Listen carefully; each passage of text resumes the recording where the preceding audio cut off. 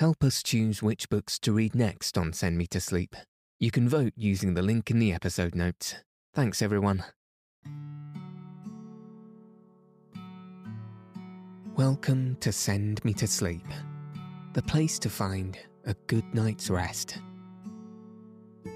My name's Andrew, and I'm so pleased you've joined me tonight and taken this time for yourself to ensure you get a peaceful night's sleep. Tonight, I'll be reading Part 2, Chapters 17 to 19 of Anna Karenina by Leo Tolstoy. In the last chapters, Stepan Arkadyevitch sold his woodland for a terrible price. In tonight's story, Levin and Stepan argue over this matter.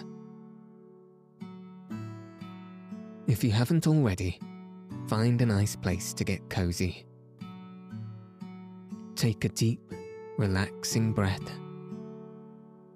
and settle your body in whatever way feels most comfortable. Now all you'll need to do is follow the sound of my voice. So let your eyes fall heavy and your breath soften as we settle in for a peaceful night's sleep.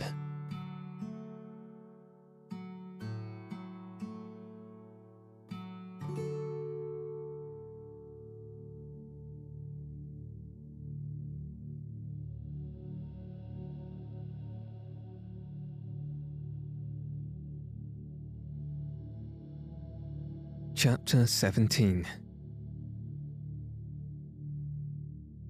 Stepan Arkadyevitch went upstairs with his pocketbook bulging with notes, which the merchant had paid him for 3 months in advance.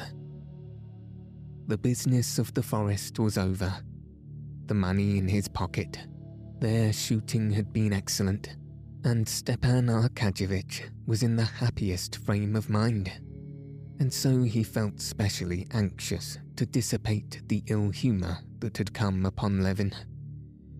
He wanted to finish the day at supper as pleasantly as it had begun. Levin certainly was out of humour, and in spite of all his desire to be affectionate and cordial to his charming visitor, he could not control his mood. The intoxication of the news that Kitty was not married had gradually begun to work upon him. Kitty was not married, but ill, and ill from love for a man who had slighted her. This slight, as it were, rebounded upon him. Vronsky had slighted her, and she had slighted him, Levin. Consequently, Vronsky had the right to despise Levin, and therefore he was his enemy. But all this Levin did not think out. He vaguely felt that there was something in it insulting to him, and he was not angry now at what had disturbed him, but he fell foul of everything that presented itself. The stupid sale of the forest, the fraud practiced upon Oblonsky, and concluded in his house, exasperated him. Well, finished, he said, meeting Stepan Arkadyevitch upstairs. Would you like supper? Well, I wouldn't say no to it. What an appetite I get in the country. Wonderful. Why didn't you offer Ryabinin something? Oh, damn him. Still, how you do treat him, said Oblonsky. You didn't even shake hands with him. Why not shake hands with him? Because I don't shake hands with a waiter, and a waiter's 100 times better than he is. What a reactionist you are, really. What about the amalgamation of classes, said Oblonsky. Anyone who likes amalgamating is welcome to it, but it sickens me. You're a regular reactionist, I see. Really, I have never considered what I am. I am Konstantin Levin, and nothing else. And Konstantin Levin, very much out of temper, said Stepan Arkadyevitch, smiling. Yes, I am out of temper. And do you know why? Because, excuse me, of your stupid sale. Stepan Arkadyevitch frowned good-humouredly, like one who feels himself teased and attacked for no fault of his own. Come, enough about it, he said. When did anybody ever sell anything without being told immediately after the sale it was worth much more? But when one wants to sell, no one will give anything. No, I see you've a grudge against that unlucky Ryabinin. Maybe I have. And do you know why? You'll say again that I am a reactionist, or some other terrible word. But all the same, it does annoy and anger me to see on all sides the impoverishing of the nobility to which I belong, and, in spite of the amalgamation of classes, I'm glad to belong. And their impoverishment is not due to extravagance. That would be nothing. Living in good style. That's the proper thing for noblemen. It's only the nobles who know how to do it. Now the peasants about us buy land, and I don't mind that.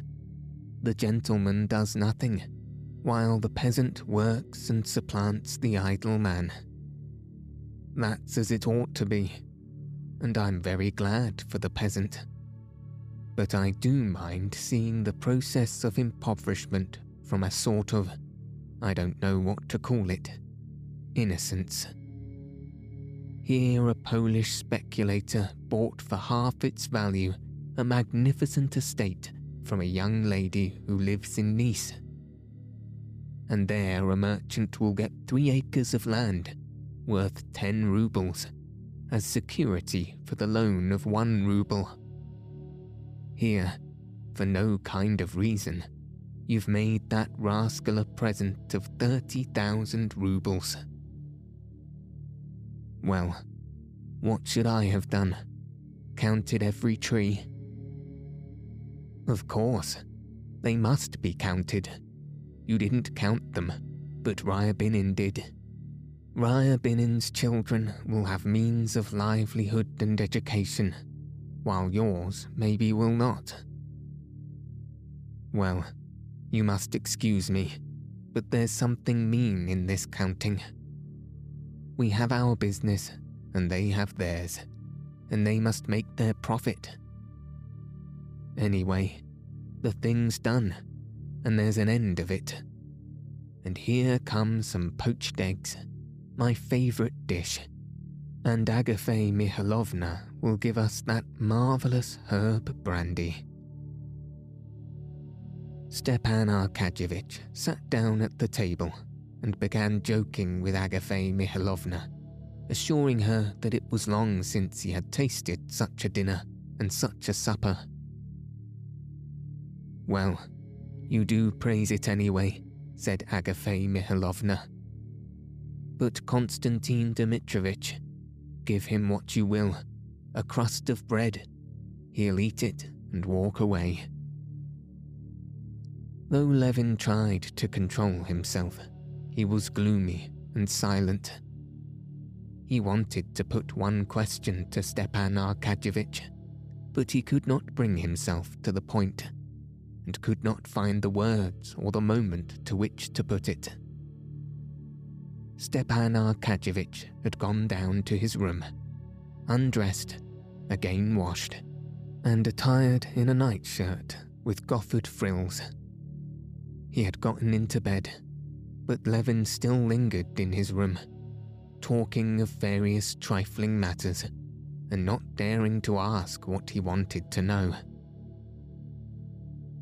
How wonderfully they make this soap, he said, gazing at a piece of soap he was handling, which Agafea Mihailovna had put ready for the visitor, but Oblonsky had not used. Only look. Why, it's a work of art. Yes, everything's brought to such a pitch of perfection nowadays, said Stepan Arkadyevitch, with a moist and blissful yawn. The theatre, for instance, and the entertainments. Ah, he yawned. The electric light, everywhere. Ah. Yes, the electric light, said Levin. Yes. Oh, and where's Vronsky now? He asked suddenly, laying down the soap. Vronsky, said Stepan Arkadyevitch, checking his yawn. He's in Petersburg. He left soon after you did, and he's not once been in Moscow since. And do you know, Kostya, I'll tell you the truth, he went on, leaning his elbow on the table and propping on his hand his handsome ruddy face, in which his moist, good-natured, sleepy eyes shone like stars. It's your own fault. You took fright at the sight of your rival. But, as I told you at the time, I couldn't say which had the better chance. Why didn't you fight it out? I told you at the time that... He yawned inwardly, without opening his mouth.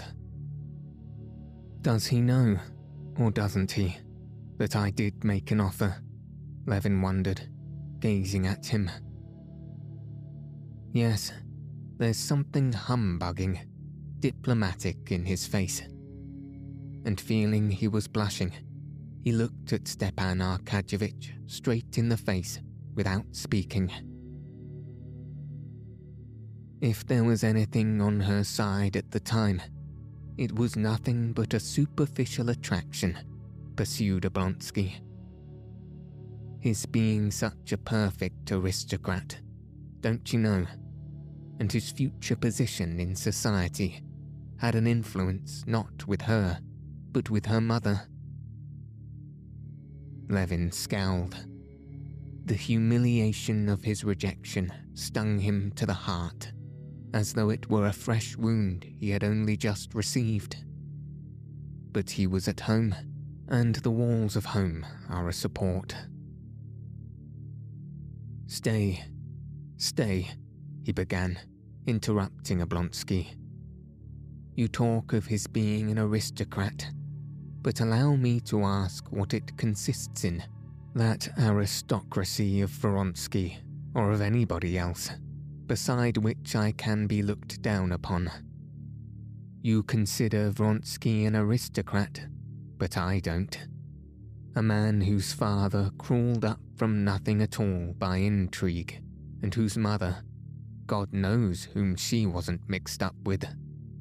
No, excuse me, but I consider myself an aristocrat, and people like me, who can point back in the past to 3 or 4 honourable generations of their family, of the highest degree of breeding, talent and intellect, of course that's another matter, and have never carried favour with anyone, never depended on anyone for anything, like my father and my grandfather. And I know many such.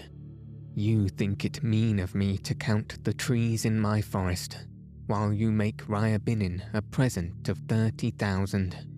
But you get rent from your lands, and I don't know what, while I don't, and so I prize what's come to me from my ancestors, or been won by my hard work. We are aristocrats, and not those who can only exist by favour of the powerful of this world, and who can be bought for 2p halfpenny. Well, but whom are you attacking? I agree with you, said Stepan Arkadyevitch, sincerely and genially, though he was aware that in the class of those who could be bought for twopence and halfpenny, Levin was reckoning him too. Levin's warmth gave him genuine pleasure. Whom are you attacking?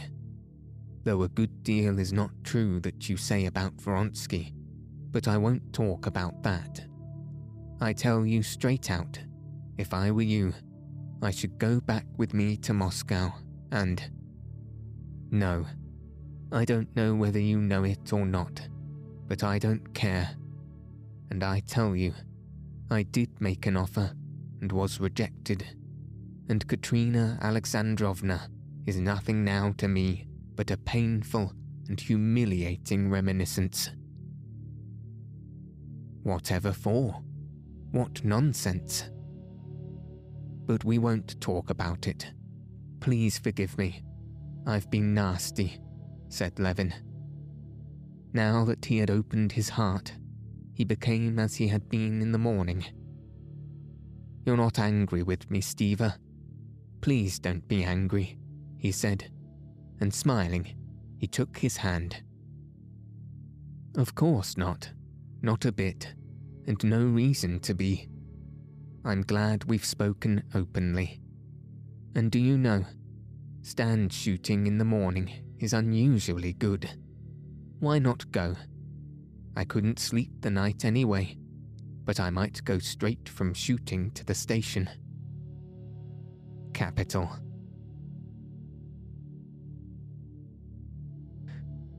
Chapter 18. Although all Vronsky's inner life was absorbed in his passion, his external life unalterably and inevitably followed along the old accustomed lines of his social and regimental ties and interests. The interests of his regiment took an important place in Vronsky's life, both because he was fond of the regiment and because the regiment was fond of him. They were not only fond of Vronsky in his regiment, they respected him too, and were proud of him, proud that this man, with his immense wealth, his brilliant education and abilities, and the path open before him to every kind of success, distinction, and ambition, had disregarded all that, and of all the interests of life, had the interests of his regiment and his comrades nearest to his heart. Vronsky was aware of his comrades' view of him, and in addition to his liking for the life, he felt bound to keep up that reputation. It need not be said that he did not speak of his love to any one of his comrades, nor did he betray his secret even in the wildest drinking bouts, though indeed he was never so drunk as to lose control of himself. And he shut up any of his thoughtless comrades who attempted to allude to his connection. But in spite of that, his love was known to all the town. Everyone guessed with more or less confidence at his relations with Madame Karenina. The majority of the younger men envied him for just what was the most irksome factor in his love, the exalted position of Karenin, and the consequent publicity of their connection in society.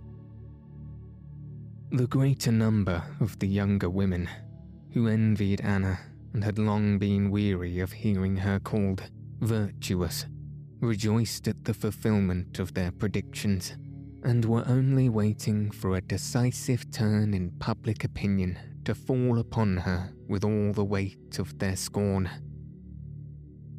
They were already making ready their handful of mud to fling at her when the right moment arrived.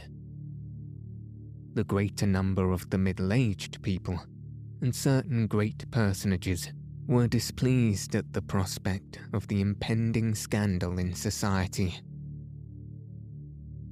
Vronsky's mother, on hearing of his connection, was at first pleased at it, because nothing to her mind gave such a finishing touch to a brilliant young man as a liaison in the highest society.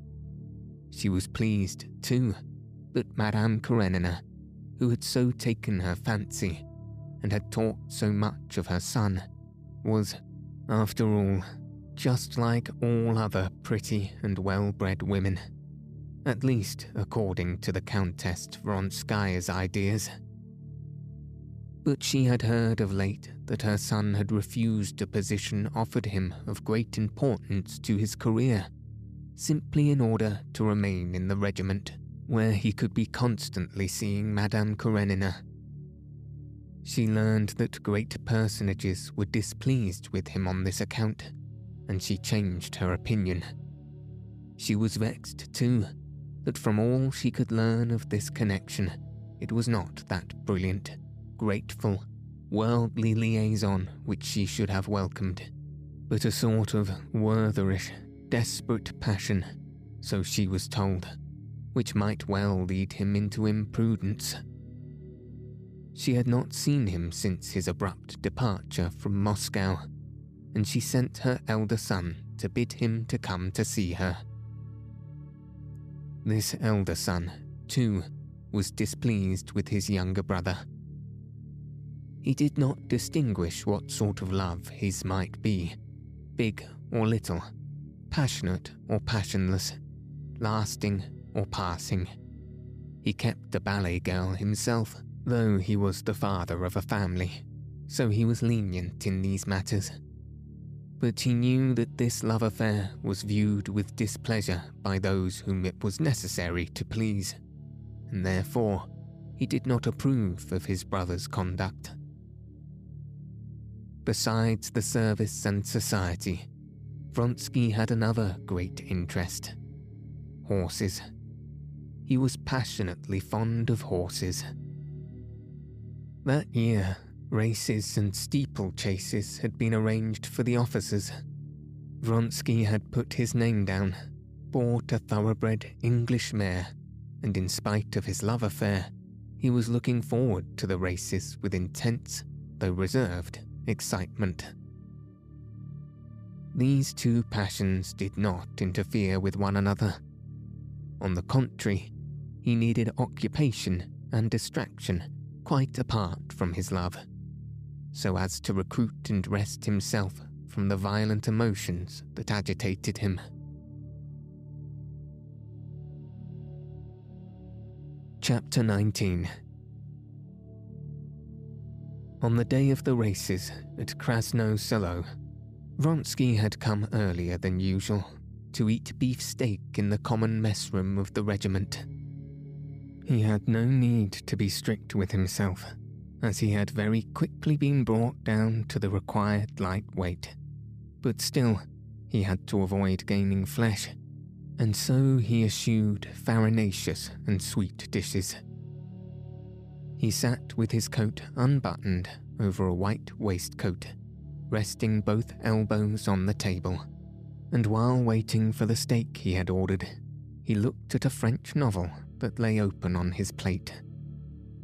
He was only looking at the book to avoid conversation with the officers coming in and out. He was thinking. He was thinking of Anna's promise to see him that day after the races. But he had not seen her for 3 days, and as her husband had just returned from abroad, he did not know whether she would be able to meet him today or not, and he did not know how to find out. He had had his last interview with her at his cousin Betsy's summer villa. He visited the Kareninins' summer villa as rarely as possible. Now he wanted to go there, and he pondered the question how to do it. Of course, I shall say Betsy has sent me to ask whether she's coming to the races. Of course, I'll go, he decided, lifting his head from the book. And as he vividly pictured the happiness of seeing her, his face lighted up. Send to my house, and tell them to have out the carriage and 3 horses as quick as they can, he said to the servant, who handed him the steak on a hot silver dish, and moving the dish up, he began eating. From the billiard room next door came the sound of balls knocking, of talk and laughter. 2 officers appeared at the entrance door. One, a young fellow, with a feeble, delicate face, who had lately joined the regiment from the Corps de Page. The other, a plump, elderly officer, with a bracelet on his wrist and little eyes lost in fat. Vronsky glanced up at them, frowned, and looking down at his book, as though he had not noticed them, he proceeded to eat and read at the same time. "What? Fortifying yourself for your work," said the plump officer, sitting down beside him. "As you see," responded Vronsky, knitting his brows, wiping his mouth, and not looking at the officer. "So you're not afraid of getting fat?" said the latter, turning a chair round for the younger officer. "What?" said Vronsky, angrily, making a wry face of disgust and showing his even teeth. "You're not afraid of getting fat?" "Waiter, sherry," said Vronsky, without replying, and moving the book to the other side of him, he went on reading. The plump officer took up the list of wines and turned to the young officer. "You choose what we're to drink," he said, handing him the card and looking at him.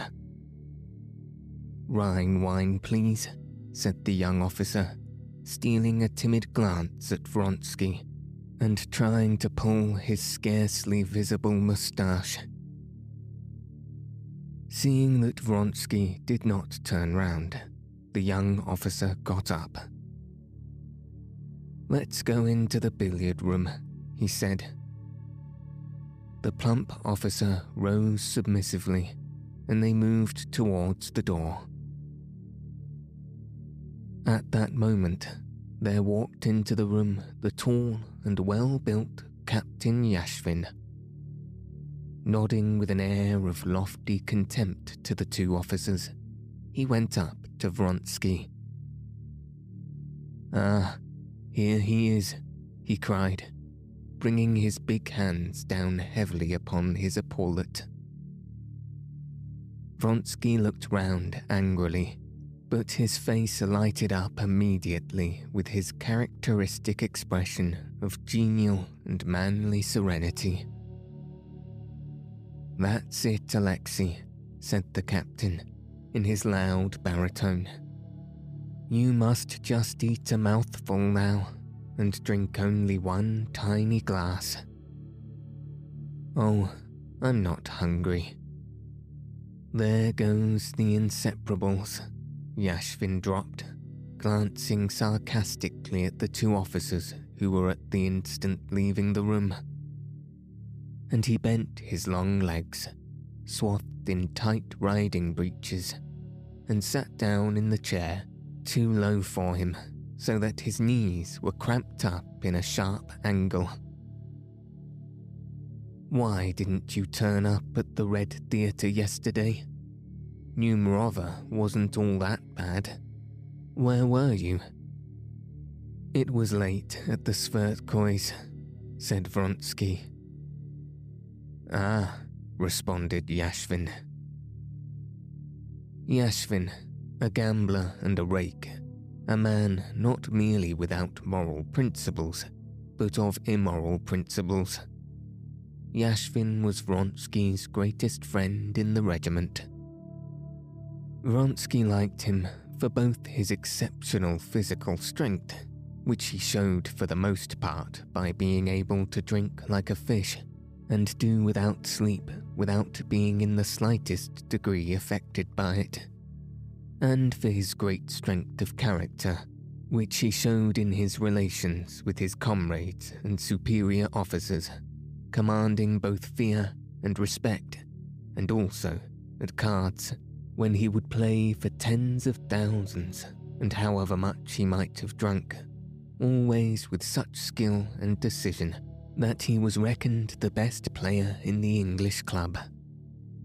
Vronsky respected and liked Yashvin, particularly because he felt Yashvin liked him, not for his name and his money, but for himself. And of all men, he was the only one with whom Vronsky would have liked to speak of his love. He felt that Yashvin, in spite of his apparent contempt for every sort of feeling, was the only man who could, so he fancied, comprehend the intense passion which now filled his whole life. Moreover, he felt certain that Yashvin, as it was, took no delight in gossip and scandal, and interpreted his feelings rightly.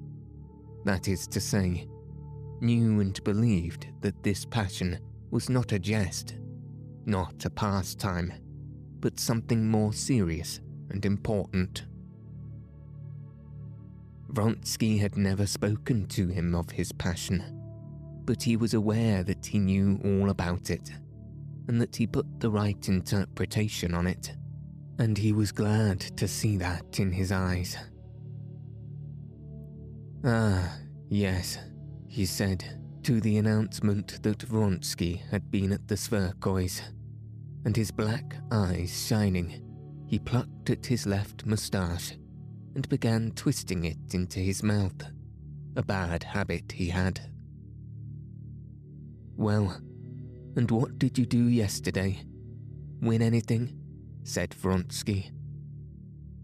8,000, but 3 don't count. He won't pay up." "Oh, then you can afford to lose over me," said Vronsky, laughing. Yashvin had bet heavily on Vronsky in the races. "No chance of my losing. Mahatin's the only one that's risky."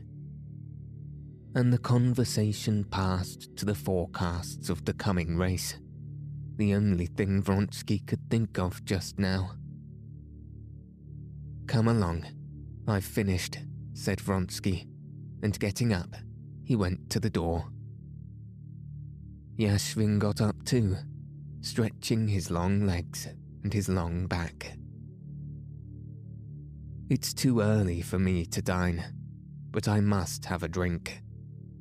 I'll come along directly. High wine," he shouted, in his rich voice that always rang out so loudly at drill, and set the windows shaking now.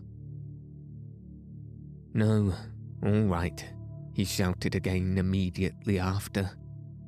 "You're going home, so I'll go with you." And he walked out with Vronsky.